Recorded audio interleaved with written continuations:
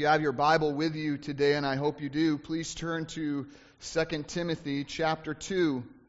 We're going to look at verses 1 through 2 of this chapter this morning as the conclusion of what we began to study last week, a passage that is absolutely central to our mission and our endurance as a church. See, we as a church have been called together by God to this place to accomplish a divine mission. We don't look around at each other and say, hey guys, what do we want to do? This has already been determined by the God who has called us together. We have a mission according to the pages of Scripture alone, and that is to glorify God through making and maturing disciples of Jesus Christ. Just as we saw in the book of Colossians over many, many months, Jesus Christ is the supreme and sufficient one, the one in whom divine forgiveness, freedom, and fulfillment alone can be found. Jesus is God's Son, God's chosen one, and all men everywhere are called to repent, to turn to Him, to listen and follow Him all their days.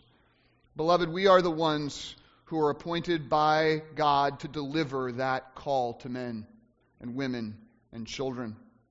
But that mission of making and maturing disciples of Jesus Christ doesn't just happen naturally or easily. No, there are often many dangers and obstacles to accomplishing that divine mission, and that's what we looked at last week in 1 Timothy chapter 1. You've never seen me cover so many verses in one message. There in chapter 1, we're told by the Apostle Paul that the dangers to faithfully carrying out Christ-exalting gospel ministry in our world today are fourfold. First, a lack of fervor in the gospel. We're told in verses 3 through 7 to fan into flame the gift of God that is in us. Why? Because a lack of fervor cools off gospel ministry. Second, a lack of fearlessness for the gospel. That was indicated in verses 8 through 12, where we were warned to not be ashamed of the testimony about our Lord. Why? Because a lack of fearlessness recoils from gospel ministry. Third, a lack of faithfulness to the gospel. Paul says in verses 13 through 14 to follow the pattern of sound words and to guard the good deposit that is entrusted to us. Why? Because a lack of faithfulness perverts gospel ministry. And then finally, a lack of fortitude with the gospel is a danger. Paul says in verses 15 through 18 to remember men like Onesiphorus, unlike all those who were in Asia who turned away. Why? Because a lack of fortitude abandons gospel ministry. These are the dangers of the hour. We exist and are called on to exalt Jesus Christ above all, and yet there is a lack of fervor, fearlessness, faithfulness, and fortitude, not only around us, but if we are to be honest, also within us. So often we neglect the gospel. We recoil from it. We minimize parts of it. We abandon our devotion to it. There is a lack of fervor, fearlessness, faithfulness, and fortitude not only around us, but also within us. And so how are we to respond to the dangers of our hour so that we might be able to carry out a Christ-exalting, disciple-making ministry and maturing ministry in our world today? That brings us this morning to the needs of the hour in 2 Timothy chapter 2, verses 1 through 2, where we see how we are to respond to the lack of fervor, fearlessness, faithfulness, and fortitude surrounding the gospel today. How to respond to the dangers of the hour for the glory of Christ. So with that in mind, let's read 2 Timothy chapter 2, verses 1 through 2. Paul, under the inspiration of the Holy Spirit, writes these words to us today.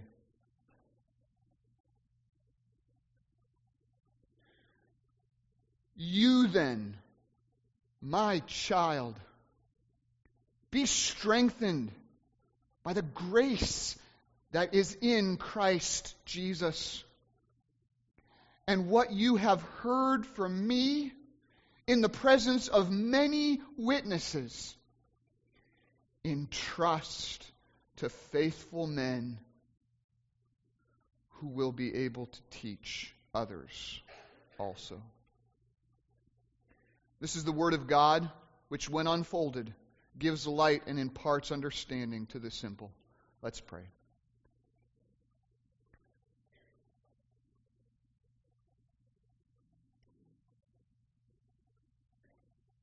Father God, we thank you for your word this morning. We thank you that we are not left without witness, that you have revealed yourself to us through the face of your Son, Jesus Christ, as recorded in the pages of Scripture. And not only have you unfolded to us the glory of your Son, Jesus Christ, but then you have told us how to respond in light of his glory and worth. We thank you for the message of the gospel. We thank you that there is a way of salvation that is found in Jesus Christ alone. We thank you that no matter how depraved, how dead, and how hardened we might be, because of what Christ has done on the cross, all things are possible with you. We are demonstrations of that by the new life you've given us in Jesus, and we ask for another demonstration of your power this morning. As your word is taught, I pray that it would be accompanied by the power of your Spirit, that it would be driven into our hearts, and it would change us for the honor and glory of Christ. Open our eyes to see the truth. Open our minds to understand it. Open our ears to hear it in an obedient way. Give us grace, we pray, in Jesus' name. Amen. So after Paul reminds us of the dangers of the hour and of the lack of fervor and fearlessness and faithfulness and fortitude surrounding the gospel today, he then proceeds to show us the needs of the hour. The needs of the hour in chapter 2, verses 1 through 2. In other words, how do we overcome the dangers to gospel ministry in our world today? What are the needs of the hour? Paul focuses on two in these verses, and the first need of the hour is to be strengthened by grace. This is in verse 1 of chapter 2, where Paul says, "You then, my child, be strengthened by the grace that is in Christ Jesus." This first need addresses the lack of fervor, fearlessness, faithfulness, and fortitude regarding the gospel that is found first within us. See, as we were confronted with the dangers to gospel ministry outlined in chapter 1, a sinking realization creeps over us. And that is this, that the issues that we see in the larger world around us are also present within us. At least that was my conviction last week as I was studying the passage. Far too often I lack fervor, and I let my love for Christ and the gospel grow cold. Far too often I lack fearlessness, and I retreat from moments when I should be sharing the gospel and the glory of Christ in this situation. Far too often I lack faithfulness. I'm tempted to shape the message of God's word to my listeners' liking. And far too often I lack fortitude, and I desire to live for myself rather than for him who for my sake died and was raised. In other words, far too often I'm just like Timothy, operating out of a spirit of fear rather than a spirit of power and of love and of sound mind.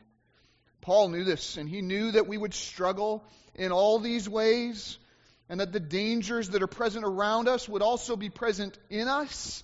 And so he starts off chapter 2 by saying, "You then, my child, be strengthened by the grace that is in Christ Jesus." Notice he begins with a gentle note of tenderness and compassion. Paul says, "You then, my child." And here Paul, being carried along by the Holy Spirit, is actually reflecting the very heart of God towards us. See, God is not surprised by the weaknesses that we often find within us. Psalms 103 verse 14 says, "He knows our frame, that we are but dust."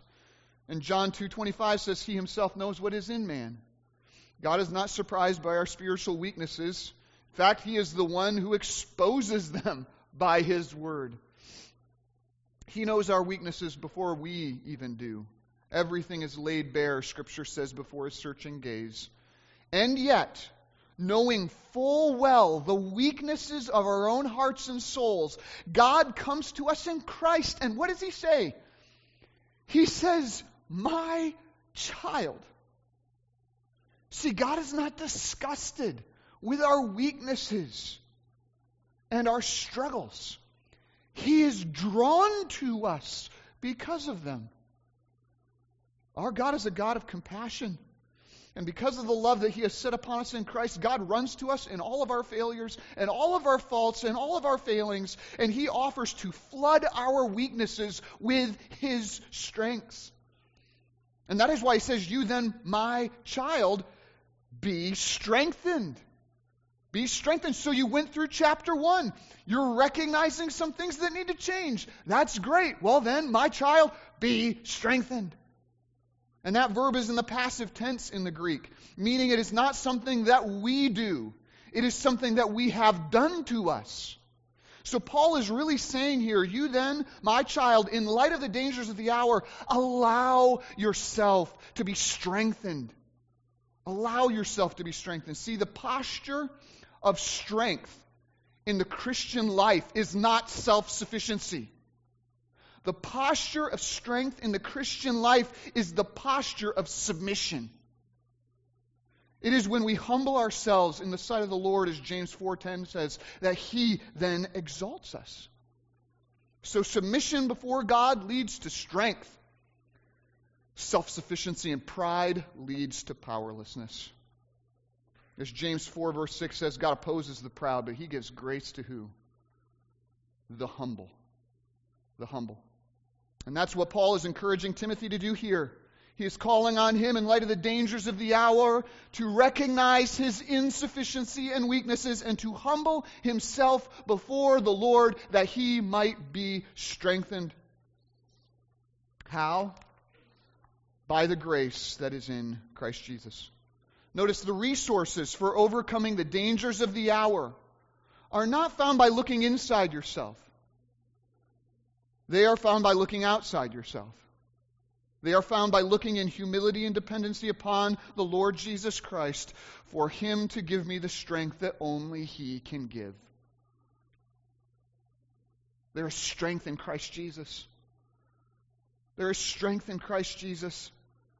See, you might be a young person and you're looking at all these people that used to profess faith in Jesus Christ.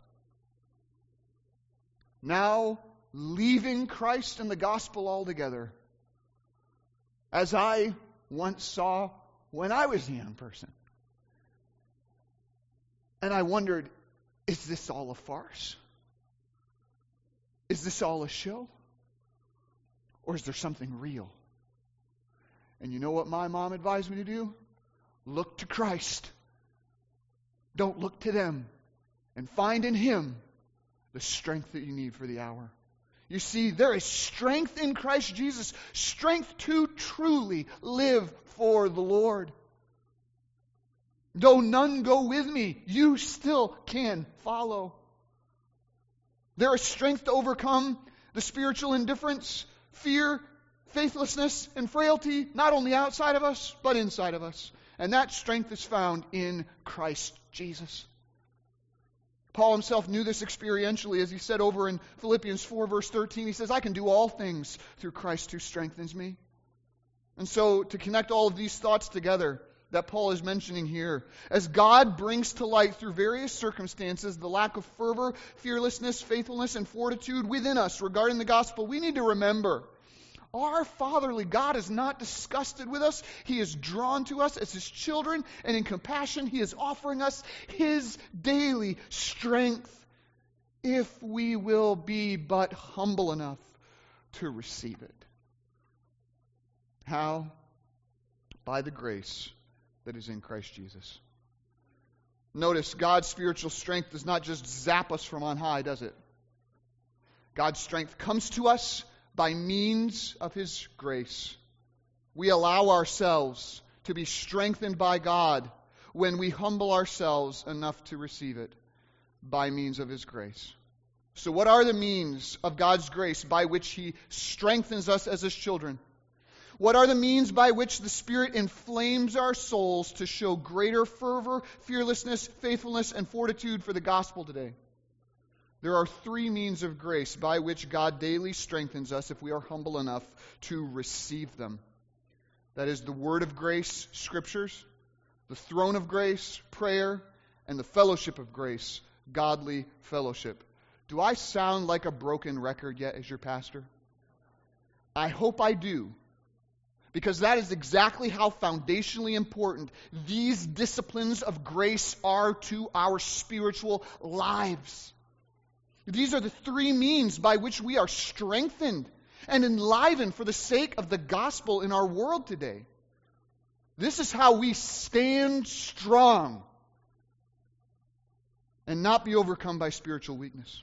These are the three means by which we as believers abide in Christ. It is by the word of grace, which is able to, Acts 20:32, build us up. It is by the throne of grace, which is able to, Hebrews 4:16, give us grace to help in time of need. It is by the fellowship of grace, as Ephesians 4:29 says, that gives grace to those who hear. This is how God strengthens us. It is by the word, prayer, and Christian fellowship when we're humble enough to receive them. This is how God strengthens us for the gospel in our world today. And this is actually how we diagnose the problem and dangers in American Christianity today. Why is there such a stunning lack of fervor, fearlessness, faithfulness, and fortitude when it comes to the gospel today? It is because many believers in many churches have neglected the three means by which God has said He strengthens believers. Sermons have become sociological pep talks in many churches, rather than a deep expositional preaching and unfolding of God's Word. Corporate prayer times and meetings have been removed or relegated to midweek in many churches, rather than standing up front and center in the worship life of the church. And Christian fellowship has been reduced to seeing each other on Sundays only, rather than exhorting each other daily, and so much the more as we see the day drawing near. And we want to know why American Christianity is so pitifully weak. It's because we are not humble enough to be strengthened by God's means of grace. We wonder why there's a lack of fervor, fearlessness, faithfulness, and fortitude towards the gospel today. It's because in Laodicean pride, we've neglected the very means of grace by which God makes us strong. And so in light of the dangers to gospel ministry in our world today, this is the first need of the hour, to humble ourselves and allow ourselves as God's people to be strengthened by the grace that is ours in Christ Jesus, to draw near to God through the word, throne, and fellowship of grace, and in the presence of Him who is the consuming fire, allow our own spiritual fervor to be fanned into a flame. The need of the hour is for God's people to humbly allow ourselves to be strengthened by grace. This was a convicting thought for me, because I look back on this past week and I see a lot of pride. The pride of neglect. And I know I can't be the only one in this. How many times did I get out of bed and attempt to face the day in my own wisdom rather than first making sure that I sit under the wisdom of my Lord? How many times did I choose to get into bed, to sleep, rather than watch and pray after the example of my Lord? And then how many times did I decide to retreat into myself rather than send that text, make that call, have that lunch, and make that time to show others the love of my Lord? We walk in pride far too often. The pride of neglect. And yet, what does our fatherly God still say? My child. My child. If you will but humble yourself, I will give you grace and strength. In Christ, here's the hope. That this next week can be different than the last. Let's pray towards this end. God, forgive us for our pride. Cause us to walk in humility this week so that we would not neglect your word, not neglect your throne, not neglect your people. Strengthen by your grace in Christ ourselves for the sake of the gospel. So this is the first need of the hour. Be strengthened by grace. And by this strength, we can then accomplish the second need of the hour, which is to be entrusting the gospel. These are the needs of the hour. Be strengthened by grace, and second, be entrusting the gospel. That's in verse 2 of chapter 2. Paul says, "You then, my child, be strengthened by the grace that is in Christ Jesus, and what you have heard from me in the presence of many witnesses, and trust to faithful men who will be able to teach others also." See, this is why we are strengthened. It is to proclaim the good news. It is to pass it on. As Paul himself says later in 2 Timothy chapter 4, verse 17, he says this, "But the Lord stood by me, and he strengthened me." Why? So that through me the message might be proclaimed, and that all the Gentiles might hear. Paul was strengthened by the grace of Christ in order to proclaim the gospel of Christ. There was a purpose to that strengthening. So it is for us as well. We are called on by God to humbly allow ourselves to be strengthened. Why? So that we might be equipped to proclaim. And this is a principle that is seen throughout the entirety of Scripture. What Paul tells us here in 2 Timothy is exactly what Moses said to Israel 1,400 years earlier in Deuteronomy 6:6-7, when Moses says there, "And these words that I command you today shall be on your heart." Why? Verse 7, "For you shall teach them diligently." Starting first, he says, "to your own children, and shall talk of them when you sit in your house and when you walk in the way and when you lie down and when you rise." In other words, you must receive the Word of God for yourself so that you might be equipped to pass it on to all those around you, beginning with your own kids, even as you're just walking down the road. And that was Jesus' very point in Luke 8:16-17, when he says this, "No one after lighting a lamp covers it with a jar or puts it under a bed, but puts it on a stand so that those who enter may see the light. For nothing is hidden that will not be made manifest, nor is anything secret that will not be made known or come to light." In other words, just as one gives light to a lamp so that it can give light to others, so God gives truth to us so that we can share it with others, so that we can pass it on. Truth isn't given, Jesus' teaching, so that it will stay hidden or remain a secret. Truth is given so that it might be spread, so that it might be passed on. That's why you're here today, and not the neighbor you're really concerned about, or that son or daughter that just won't come to church. The reason why you're here today and not them is because guess who is appointed to be sharing the truth with them? You are. That's why you're here. If you've ever sat there and said, "Boy, I really wish so-and-so had been here today. That was a message they really needed to hear." Well, guess who's supposed to share it? You are. That's why the truth was given. That is why you're here today. It is to be strengthened with the truth in order to proclaim the truth. You know a small way that you can put that into practice? If you don't already do it, talk about Sunday's message with your family on the way home or over lunch with someone else. That's just a very small way to take the truth and make sure that it doesn't die in you. Take the truth in a small way, start to pass it on. We can't let the truth die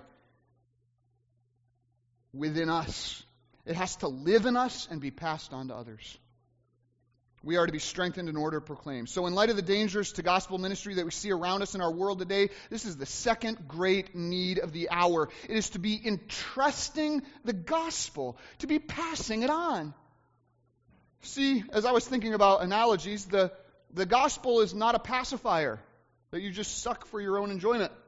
It's a baton to be passed on to others. And in light of the lack of fervor, fearlessness, faithfulness, and fortitude towards the gospel that we see around us today, we as believers and as a church need to be faithful in passing it on. That's why Paul says, "In what you have heard from me in the presence of many witnesses, entrust to faithful men who will be able to teach others also." Here we have outlined in that just one single phrase 3 moments in which the truth is faithfully carried on between 4 generations of Christians. You have first Paul passing it on to Timothy, "What you have heard from me in the presence of many witnesses." Second, you have then Timothy passing it on to faithful men. Entrust what you have heard to faithful men. And then third, you have faithful men passing it on to others also, right? Who will be able to teach others also. 3 moments of faithfully entrusting the truth of gospel ministry on to others. Do you know why this church exists? It's because Timothy was faithful to that calling. And those faithful men were faithful to that calling. And those other faithful men were faithful to their calling. And on and on and on through the generations until someone was faithful to their calling to proclaim the gospel to you. And now it is your job to take this truth that's been entrusted with you and pass it on to others. This is the great need of the hour. And from this one verse, we learn three important details concerning this great need to be entrusting the gospel. We learn first what is to be passed on. Second, how it is to be passed on. And then third, who it is to be passed on to. So first, let's consider what is to be passed on. What have we been given that we are to share? Paul says, what you have heard from me in the presence of many witnesses. So that was what Timothy was called on to pass on. So, what was it that Timothy heard from Paul? Well, we don't have to guess. Paul says just 4 sentences earlier in chapter 1, verse 13, he says, follow the pattern of sound words that you have heard from me.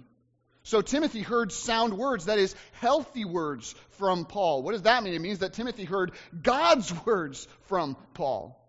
As Paul says in Galatians 1:11 through 12, for I would have you know, brothers, that the gospel that was preached by me is not man's gospel.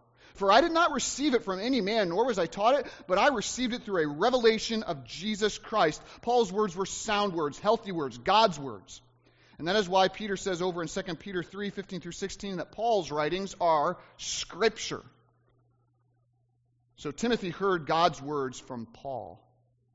And if you track it back even further into chapter 1, verses 8 through 12, these sound words that Timothy heard from Paul are the truths of the gospel, the healthiest message that could ever be given.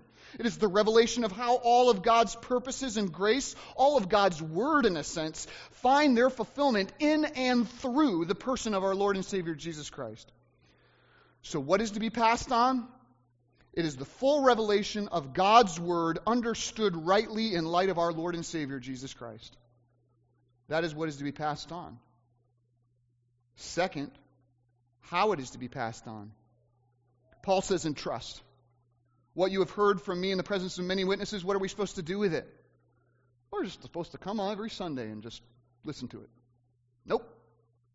You are to entrust it. Entrust it. To help you understand what that word entrust means, this word entrust is used in a noun form back in chapter 1, verse 14. And there the word means a deposit or a trust or a treasure. See, that's what the truth is. Now, maybe you've grown up in this church and you've heard the truth preached every single week and you don't recognize it for the treasure that it is. Talk to someone who doesn't know Christ, who's living in this world without guidance or wisdom, as they continually ask themselves, what is truth? And you will begin to treasure the truth that you've received. Because that's what the truth is. That's what the full revelation of God's word through Christ is. It's a treasure. We have here in our hands the sacred writings, the very oracles of God, the very word of Christ, the very sword of the Spirit, the very word of life, the very undiluted truth of God given to man.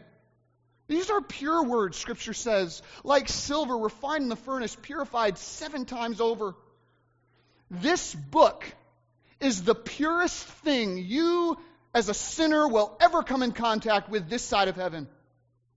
It is the Word of God. And as such, the truths contained in this book are better than thousands of gold and silver pieces, better than jewels, more valuable than pearls. All that we could ever desire could never compare with this. That's what Scripture says, and therefore the truths of this Word are to be handled as the treasure that it is. Do you treasure the Word of God? This is the clear difference between someone who is redeemed and unredeemed. As Charles Spurgeon said, you know who those are unredeemed? They are those who can write the word damnation on the cover of their Bible because of the dust that had collected on it.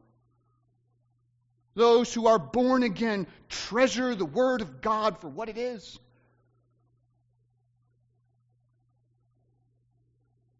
The truths of this Word are to be handled and entrusted as the treasure that it is. Think about it. What do banks and stores do when they want to move their treasure from one location to another? I used to be fascinated by this as a kid when I'd see it happening. What do? They take an armored vehicle, right? And under the constant supervision of 2 or 3 armed guards or more. They take hold of the treasure, they transport it, and they deliver it to its new location, being careful not to lose a single ounce of any of it along the way. That's how we're to pass on God's word as the treasure that it is. We are to entrust it. That's why Paul reminds Timothy earlier that he was handed this treasure in the presence of who? Many witnesses. In other words, it was handed off under careful supervision and accountability. Many armed guards, you could put it that way, right? Think about it. Everyone in Ephesus heard Paul pass on the truth of God to Timothy for 3 whole years. That church had many witnesses as to what the pure, unvarnished truth of God was. And now, as Timothy steps into that pulpit, everything he will ever teach is going to be held up next to that pure standard of apostolic doctrine. Everything he ever teaches. In other words, Timothy would be kept accountable regarding whether he was following the pattern of sound words that he had heard from Paul, regarding whether he was guarding the good deposit that indeed had been entrusted to him, or whether he was letting parts of that treasure slip away. Everyone would keep Timothy accountable in his teaching because they had God's word for themselves. And that's exactly the way it should be. That is why William Tyndale gave his life, so that absolutely everything ever taught in a church could be examined in light of God's word. Everyone could keep Timothy accountable for his teaching because they had God's word for themselves. That's the way it should be, because Timothy had a glorious treasure that had been entrusted to him. And that's how God's word and the gospel is to be passed on, carefully as the treasure that it is. So we've seen what is to be passed on, how it is to be passed on, and finally, Paul shows us who it is to be passed on to. Faithful men who will be able to teach others also. Notice Paul mentions 2 qualities to look for when considering who to entrust the precious treasure of gospel ministry to. Jesus said earlier in the Gospel of Matthew, you don't cast your pearls before swine. You don't entrust great treasure to those who don't value it. Paul returns to that theme of Christ here in this passage. Paul says, first, entrust this treasure to faithful men. Faithful men. Notice, not creative men. Not dynamic men, not persuasive men, not perfect men. Faithful men. This is who you entrust the good deposit to. As Paul says in 1 Corinthians 4, 1-2, this is how one should regard us, just as servants of Christ, stewards of the mysteries of God. Moreover, it is required of stewards that they be found faithful. The truth of God is to be carefully entrusted to faithful men. You say, well, who is a faithful man? Paul goes on to say that as a man who lives not for the pleasure of men, but for the pleasure of God. That's who you're going to find as a faithful man. This is the type of man who, as Titus 1:9 says, will hold firm to the trustworthy word as it was taught. This is the type of man who, as 2 Corinthians 4:2 says, will refuse to practice cunning or to tamper with God's word, but rather will simply openly proclaim the truth. Why? Because he is living for the audience of one. That is a faithful man. Who is the stewardship of the gospel ministry to be carefully entrusted to? Faithful men. Notice who will be able to teach others also. You see, you entrust gospel ministry to faithful men who are able to what?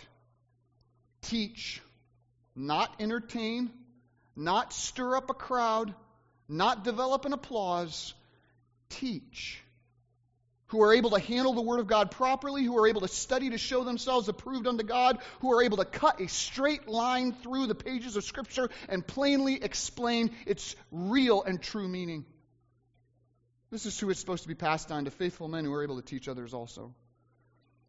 And so this is the great need of the hour. If we want to exalt Jesus Christ in our world today, as a church, and if we want the gospel to survive beyond our own lifetime, a gospel witness here in West Liberty, we must be faithful in passing it on. We at Grace Chapel are to have an enduring, Christ-exalting gospel ministry, And if we are to combat the lack of fervor, fearlessness, faithfulness, and fortitude in our world today, then we must not only be strengthened by grace for ourselves, but we must be entrusting the gospel to others. We must be carefully and intentionally passing it on to faithful men who will be able to teach others also. You know, this is a great need today. Great, great need. According to a recent Barna poll released in 2017, the percentage of church leaders 65 and older among Protestant churches had nearly tripled, meaning that there are now more pastors and elders over the age of 65 than under the age of 40. This is a massive shift. See, back in 1968, 55% of all Protestant church leaders were under the age of 45. In other words, the majority of all church leaders were in their 20s, 30s, and 40s, early 40s. Today, only 22% are. Since just 1992, the average age of pastors and elders in American Protestant churches has increased by over a decade from 42 to 52 years of age. You know what that means? It means that a majority of churches in America are failing in their mission. They're not entrusting the gospel ministry to the next generation. If all you and I ever do, please hear this, because I want to be kept accountable to this. If all you and I ever do is just be faithful in our place of ministry, if we never intentionally raise someone else up to take our place, we're not faithful in our ministry, we're failing it. We've only done half our job. Listen, this calling is very, very near and dear to my heart. So much so that during the candidating process to come here as your pastor, I asked the search committee, as I look back on it, probably the weirdest question you could ever possibly ask at that point. I asked them this: so how many Sundays out of the year do you want me to teach? And they looked at me like I was crazy. So I clarified, and I said, no, I'm not trying to get out of work, but I want to know, are you hiring a preacher or are you hiring a pastor? Because if I'm going to train up other faithful men as I'm called to do in the pages of Scripture, then other people are going to have to get behind that pulpit as I listen to them. In fact, as I understand it, my job is to spend the next few decades of my life working myself out of a job. There was a lot of people that freaked out at that point because they were like, do you understand we've been looking for 5 years for a pastor? I get that. But do you recognize that 5 years becomes 50 years so fast? It's not only be a faithful man myself, but it's to identify and raise up other faithful men who will be able to raise up others also after me. Our internship program this summer is just one of the ways we seek to reflect this priority that we must have as a church. Colby's the first pastoral internship under my pastorate. By God's grace, he won't be the last. More men in our church must be discipled. More men must be trained. More men must be made faithful. More men must be entrusted with the gospel. Why? Because of the need of the hour. The need to be entrusting the gospel to the next generation. If we are to have an enduring gospel ministry in this place that exalts Jesus Christ above all, then these are the needs of the hour. We must not only be strengthened by grace, but we must be entrusting the gospel. We just had a ministry fair here 2 weeks ago. In light of that, I have some questions. Ministry leaders, I have a question first for you, the people that were sitting behind those booths. Who are you carefully training and mentoring and intentionally raising up to take your place? Elders, deacons, Bible teachers, Bible counselors, ministry team leaders. Who are you intentionally training and slowly raising up alongside you to eventually carry on your own ministry far beyond your life? If you don't have someone, I'd encourage you to find someone and to bring them under your wing. And this summer is a great time to start. As I was thinking about this call to be entrusted in the gospel, I thought of one of the immediate objections that sadly I've wrestled through in my own life, and I'm sure I can't be alone also. Let's be honest, some of us haven't done this. We have not entrusted our place of ministry to someone else because we don't have the trust required for entrusting. Why would I start entrusting others with some of these responsibilities when I just know I can do it better myself? Listen, first, you don't know that. And second, that's not your call. Your call is to carefully and humbly be entrusting your ministry to others. And if fear over how others might mess it up has kept you from faithfully entrusting your place and position of ministry to others, listen to what Paul says just a few verses earlier in chapter 1, verse 12. He says this, I know whom I believed, and I am convinced that he is able to guard until that day what has been entrusted to me. In other words, the God who guarded the ministry of the gospel when it was in your faulty hands is able to guard the ministry of the gospel when it's in someone else's faulty hands also. So trust God. Trust God and be entrusting your gospel ministry to others. Finally, I wish I had a whole other sermon to preach on this, but in this call to be entrusting the gospel, this doesn't apply just to pastors, ministry leaders. You know where it begins? With what we saw in Deuteronomy this morning when we were reading it. Mothers, don't neglect your important ministry of entrusting the gospel of Christ to your children. Fathers, don't be neglecting your ministry to be entrusting the gospel truth to your spouses and your children. In light of the dangers of the hour, the lack of gospel fearlessness, faithfulness, and fortitude, we are called on here in 2 Timothy chapter 2, verses 1 and 2, to allow ourselves to be humbled, be strengthened by God's grace, and be entrusting the gospel for the glory of Jesus. This is the need of the hour. May God give us grace so that Grace Chapel would be faithful to that call. May He give us grace to be stewards who are found faithful. This is the Word of God from 2 Timothy chapter 2, verses 1 through 2, which I now commit to your further study and your faithful obedience until that day. To that end, let's pray. Father, I thank you so much for how we can make sense of the world in which we live according to your word.